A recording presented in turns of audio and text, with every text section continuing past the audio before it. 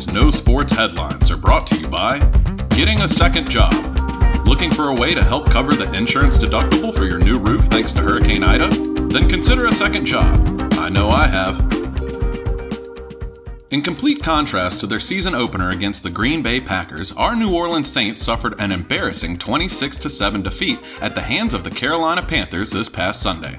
While the COVID-19 protocol mandated absence of several coaches may shoulder some of the blame for the loss, the dismal play of quarterback Jameis Winston was clearly the biggest disappointment of the day. Jameis finished the game with a 21.6 quarterback rating on 11 of 22 attempts, while backup quarterback Taysom Hill received a rating of 99.6 despite not attempting a single pass. This recent performance has left many loyal Saints followers questioning if the organization should choose a new starting quarterback. Again. In possibly related news, black smoke was seen billowing from the rooftops of the Caesars Superdome this past Tuesday. Numerous Catholic fans interpreted this spectacle as evidence that the starting quarterback decision was literally back up in the air.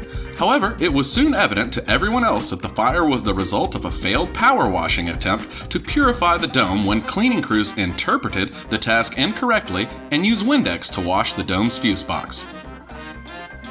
Smoke has also been seen billowing from the Smoothie King Center, metaphorically speaking, as recent rumors of Zion Williamson's discontent with the Pelicans organization continue to develop.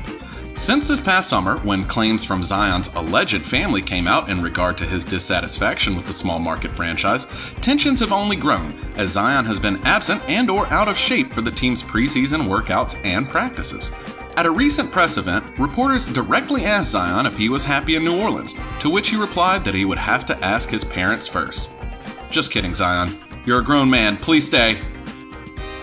Speaking of former Pelicans, after 15 years in the NBA, JJ Redick announced his retirement this week on Instagram. Many had expected such a move from the veteran for some time now, but none more so than the 12-person Pelican fanbase who witnessed his clear on-court retirement during the 2020 NBA bubble. LSU football has just announced its 2022 schedule, including its season opener against Florida State University in the New Orleans Superdome. The announcement was made earlier than expected, but let's be honest, their 2021 season is already over anyway. These have been your No Sports headlines.